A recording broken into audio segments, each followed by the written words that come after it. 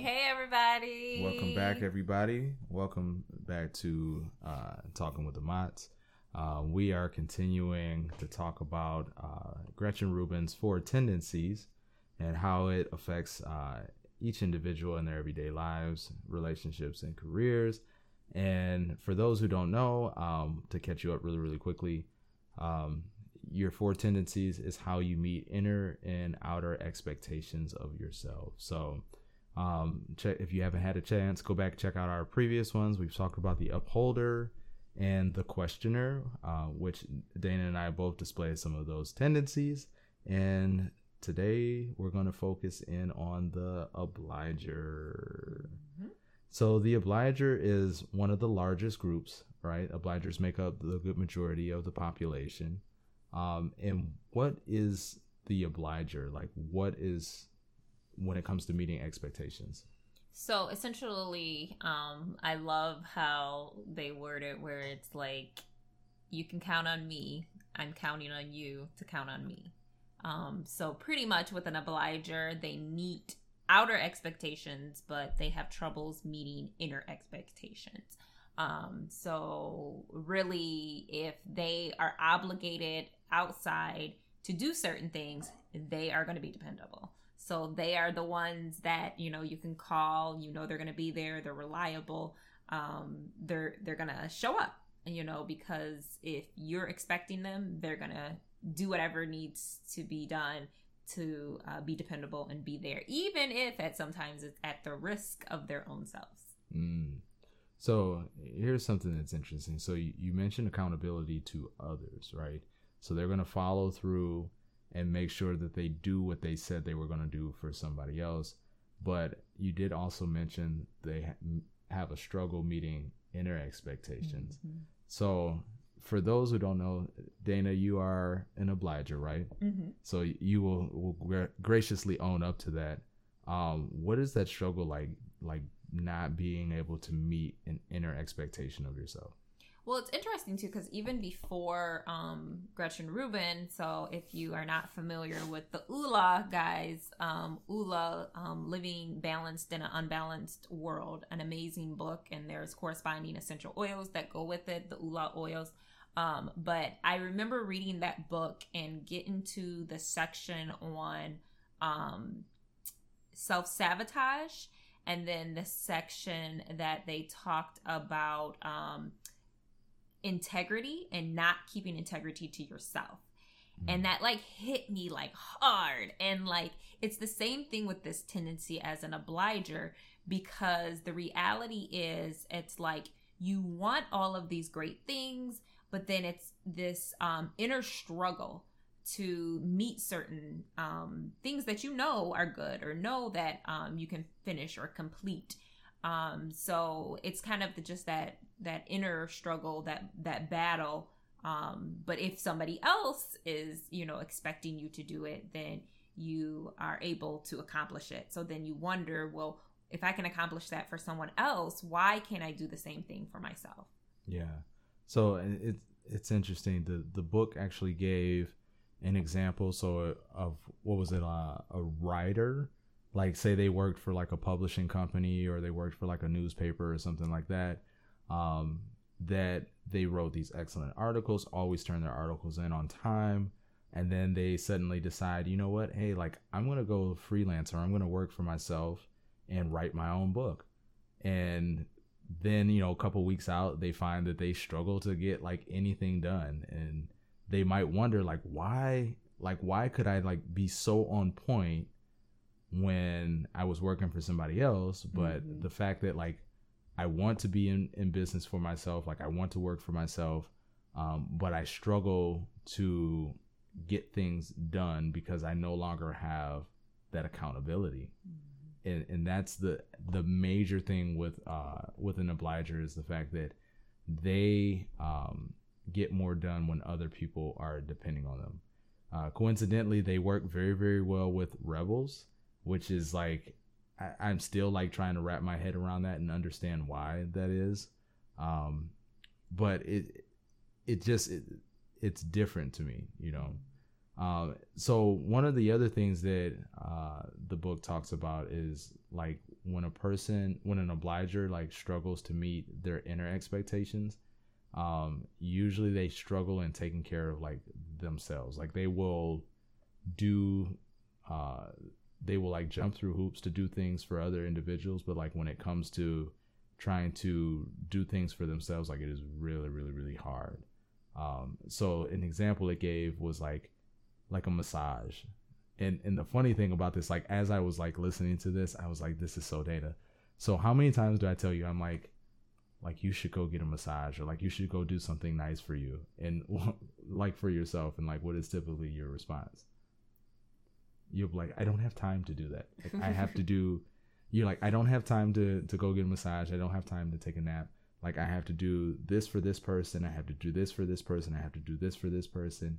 And in my head, I'm like, this is madness. This is craziness. But that's that obliger tendency. Like the obliger tendency says that outside accountability, someone is counting on me to do this. I'm going to prioritize those things first, right? So. But it's interesting too because because for me, I lean more to upholder. So it's interesting too because like sometimes with being task oriented though, it's more about the task getting done than like the people. Because in general with an obliger, of course, some of the things that are going to hold them back is the fact that there's tasks and times where unfortunately you're not going to have somebody else like keeping you accountable. So I look at like for us, you know, as entrepreneurs and having our own business and things like that, the reality is, again, the majority of the population, so the largest sector is the obligers, right? So out of all of the people that, you know, tested, that's the highest amount of people. And yet they struggle the most when it comes to being self-employed or entrepreneurship or running their own businesses, because a lot of times, again, you have to structure yourself and be accountable. And it's not to say it's not possible, but then you still have to go ahead and make sure that there's outer accountability in place. So for example, like as an obliger, then maybe if you have a business where you have customers and things like that, then you would have to say, well, let me obligate myself to, I have to fill these needs, I have to fill these orders, I have to supply this certain amount of service or gift or whatever I need to do because it benefits these clients, because they're counting on me to get this done. So then that's how, you know, the balance of being able to be successful in those type of situations is going to work in the advantage of an obliger, where in normal circumstances it could tend to be more of a struggle. So that's an interesting thought. Okay, so here's something that kind of got me thinking about. So an obliger needs outside accountability, and being that the majority of the individuals who tested for their 4 tendencies, they tested to be an obliger. Like, why is it that obligers don't work very well with other obligers if they're the largest community? Like, why do you think that is? I mean, because you still need someone accountable. So if you need me to be accountable and I need you to be accountable, well, there's nobody that's going to be accountable and nothing gets done and we just stay in the same spot. Like, somebody has to be like, hey, get it done. Do it. So it's like playing. And I'm not going to be the one that's going to tell you to do it, because I'm not going to push that on you, because I can't even push myself to do it. So it's like playing chicken with 2 people who never move or like who never advance.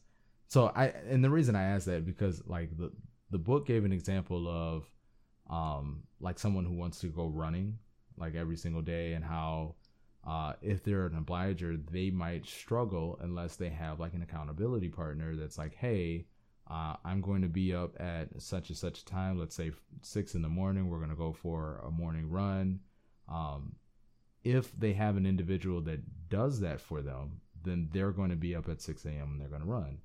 But to your point, if they are 2 obligers, then they're going to say, yeah, I know I was supposed to go running at 6 a.m., but the bed is kind of comfy right now. Like, and I don't really feel like going, and I don't really have to, because I know this person, she's really not expecting me to be there. so then they don't do it, just because that expectation is not, the person that's setting the expectation is not going to stick to it. Mm-hmm. So I guess that was a point that I was making, like, even though the majority of the people who tested are obligers, like, obligers don't work well with other obligers,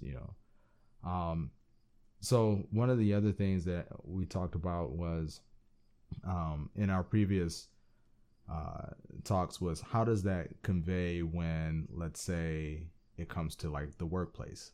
Like, as an obliger, what do you think are some of the struggles that an obliger might have, like, in a secular career? So pretty much with an obliger, they just need to have scheduled times. They need to have deadlines. They need to know when things have to be in and when they have to be done. And if they know that their boss is counting on them to accomplish this task, finish this project by this date, then they're going to get it done, because they have someone depending on them to accomplish something. So here's an interesting scenario, though. So what if your boss is an obliger? Like, how would anything ever get done? Well, therein lies, though, too, where, like, some of the strategies and things that we are working through and understanding all the tendencies, well, then that's how you communicate to the other people. Yeah, and that's a good point. So I like I mentioned, each one has strengths. I mean, the strength that, like, when they're held accountable, an obliger can get is going to be dependable and get something done. Like, that can really, really benefit one in their secular pursuits. How about, like, in a relationship? What do you think? How do you think being an obliger affects being in a relationship? In what way? Well, okay, so, like, if I were to think of an example, obligers usually need. Okay, here's a perfect example. And being the man, like, I know that this is, like, so ingrained in me from probably as a kid, but it's like, okay, so the husband or the man usually will, like, plan a night out, like plan like a date night or something like that. Mm-hmm. Because I know for me, like, I recognize how hard you work, and so I'm like, there's certain nights where you need a break from having to do things for other people. Like, you need a day just to, like, unwind. And if I don't hold you accountable and say, like, hey, on this night we're gonna have a date night, we're gonna separate, we're gonna find somebody to watch the kids, we're gonna separate from all the other outer expectations, like, I know you won't do it. So the interesting, or I guess the question that I'm getting at is, like, what if you have, like, two obligers in a relationship? Like, that's going to be a struggle, because at some point one person has to be able to set certain expectations, I guess is what I'm getting at. So go ahead. So I was just going to say another thing with obligers that's pretty huge and needs to be addressed and talked about is obliger rebellion. So this was another huge thing that was talked about in the book, because here's the thing: you can only poke the bear so much before it snaps. All right. Yeah. So another huge thing that will happen with a lot of obligers is they're giving to the point where then they snap and then they don't want to do anything. And you can't get them to budge on anything. And that is your obliger rebellion. So are you saying in essence that what can possibly happen is people get so used to the obliger being that dependable person, where they're just like, I know, and I'm using you as an example, not saying that this happens, but they're like, I know Dana will do it, so I'm just going to give it to Dana. Yep. And over time, you're like, you know what? I have too much on my plate, so forget all of it, and I'm not doing anything for anybody. Right. Because, again, you don't want to overload the obliger with expectations, because it's so important to them that if they're overexerting themselves and then at some point, again, they're hurting themselves, harming themselves, and they're not taking care of themselves, you want to look for these signs. You want to see where, like, and that's where it's like, it's kind of humorous, because you'll see in like different shows or movies and things like that, where it's like, the nerdy kid that's always dependable, and then he snaps or he goes crazy or whatever. Like, and it can be funny like on TV, but the reality is, unfortunately, say you're in a marriage for 20, 30 years and one party is the obliger, and it's like, you know what, I feel abused. Like, I feel like I've been trying to meet, and then they feel like, you know what, I can't ever meet all of these expectations that are put on me. And because it's so important to them, and it's like, I can't do this anymore, and they're out of the relationship. They're done with you, because for years and years and years, or months, or, days, they've been trying to meet all of these expectations, and now they're just tired. So they could potentially become the doormat, and that's what you don't want.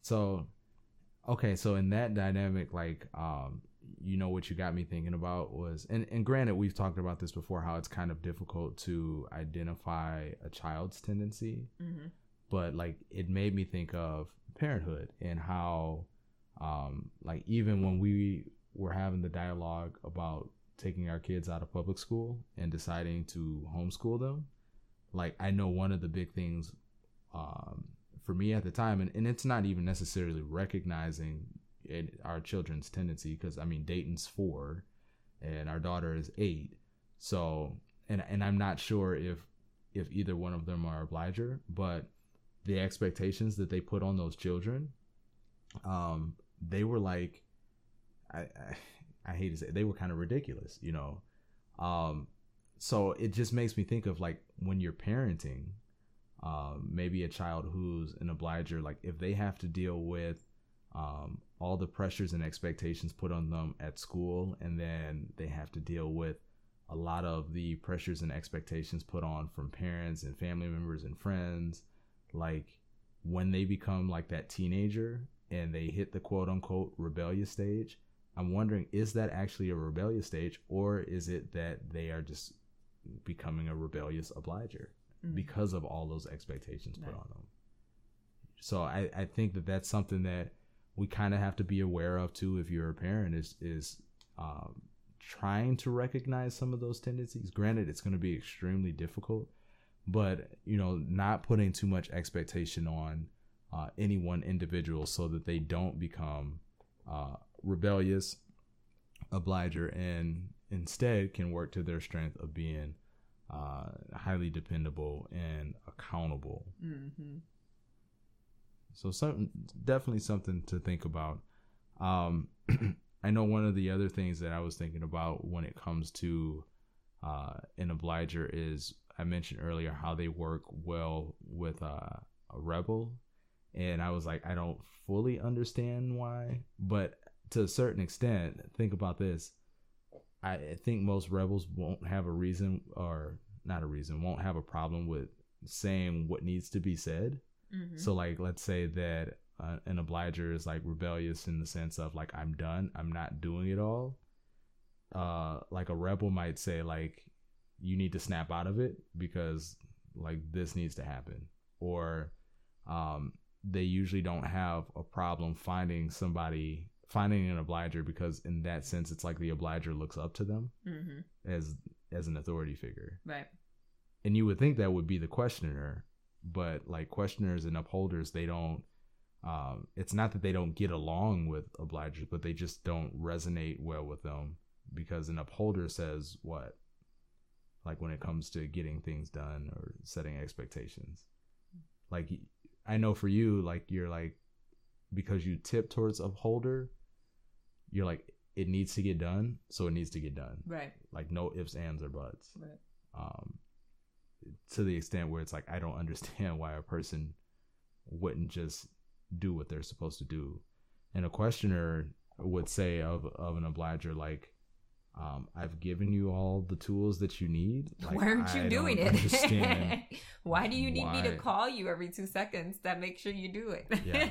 Oh, absolutely. So even, I mean, think about that in the sense of like, once again, going back to like the workplace and how you deal with individuals, because if you are a questionnaire boss and you have obliger employees, like realize that just giving them resources and all the information and the tools they need to accomplish something is not going to be enough. Right. They have to have like, here's everything you need. I need you to accomplish it by this day. Can you do that? Right. And it's interesting too. So with the obliger tendency for them, it's what. So what do I need to do? What person am I helping? What is the objective? So that is like their more driving force is the what. So I think this is just my thought or opinion on it. And granted, even Gretchen talks about it in the book, the tendency being augmented by people's personality types. But as you say that, like, to me, for those who know about the color personality quizzes, like I'm automatically associating like obligers with yellow. Now, whether that's true or not, I mean, that might be debatable, but because the what is important and they care about the expectations that others set, like I could see how that could be synonymous with a person who has like a yellow personality who's just wants to help other individuals. So you are going to get some augmentation to that as well. All right. So is there anything else that you wanted to add about the obliger tendency before we close out our podcast tonight? So I would just say, you know, what are some, again, we talked a little bit about maybe from a boss standpoint or whatnot, but now when we look at, I'm an obliger and I want to then get myself outside of this place. So what are some actionable steps that I can take in order to get maybe some of my goals or things that I'm trying to achieve accomplished? Well, I wholeheartedly believe in finding like a mentor or finding somebody that's going to hold you accountable. So like, I give you an example. Let's say that a person has been stuck at a certain place in their life and they're like, I've tried this, I've tried that, and I can't get past where I am. Like the first question that I will ask is like, well, do you have a mentor? Like, do you have somebody who's holding you accountable that says like, hey, let's go through and let's help you set your goal. Let's help you set the steps that you need to have to accomplish that goal. And then I'm going to hold you to it. So like this one's common, but like think about people who are like, I want to lose weight or like I want to go to the gym regularly. Like honestly, they would do well with getting a personal trainer because a personal trainer is going to say like, hey, these are the days like you want to lose a certain amount of weight. Okay, great. These are the days that you need to come to the gym. This is what you need to eat. I'm going to be checking up on you to make sure that you're doing these things. And usually that person will do really, really well.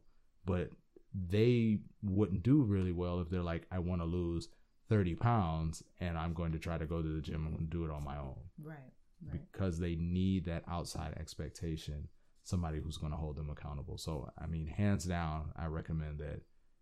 I feel like everybody should have a mentor, but definitely if you're an obliger, have a mentor. Yeah. And I can definitely see how a obliger would also benefit from a coach. They would benefit from a therapist. They would benefit for somebody that can really help navigate where they're trying to go and show them what to do. What is my next step? Give very specific to-do lists and be task oriented because then that task obligates them to moving towards their goals or moving towards whatever their next step might be. So know that about yourself. So if you're trying to strive for some of those things and you're really focused on it, you need a coach. You need a mentor. You need somebody else that's gonna kind of cheer you on and help you reach some of those further goals. Mm-hmm. And I will add this too, because we talk about having the mentor, the coach, from the aspect of just to accomplish, like a goal or something like that. But anyone who's followed our Talking with the Mods, our Health Talks with the Mods, like, know that we're like an advocate for self-care. So like, being that that's something that an obliger may struggle with, like having someone that's going to help you stay balanced in that area is also going to be beneficial for like your health in general. So like that person that reminds you and says like, hey, go get a massage, like, hey, go take a nap, because you're running around and you're doing all of these things. So just to kind of help you keep things in perspective so that you don't become a rebellious obliger or you don't burn yourself out. It's very important to have that check and balance. Right. Yep. Alrighty. Well, I think that will end our podcast for today. We want to thank everybody for listening in. Once again, thank you everybody for supporting us in our endeavor. Follow us. Where can they find us? So we're on Castbox. That's our main platform, but we're also uploaded on iTunes. Google Play right now is transitioning over to something else, so not everything gets uploaded there. But anywhere that Google iTunes. Right. No, I was going to say podcasts can be uploaded. You can get that through Google as well. We're on Stitcher as well. So it's DNA Wellness Health Talk with the Mods. Also, if you're not already subscribed to our YouTube channel, we have a lot of things that we upload there as well. But be sure to like, subscribe, and comment. That is really what's going to help more people hear about us, find the podcast and things like that. So please, please, please be sure to share, like, and subscribe. And feel free to share your questions. If you have any questions, we'll do our best to try to answer them on the podcast, or maybe it'll show up in an additional Health Talk with the Mods. But until then, everybody, stay well, stay healthy, and we'll see you guys on the next one. Bye, guys. Thank you so much. Bye.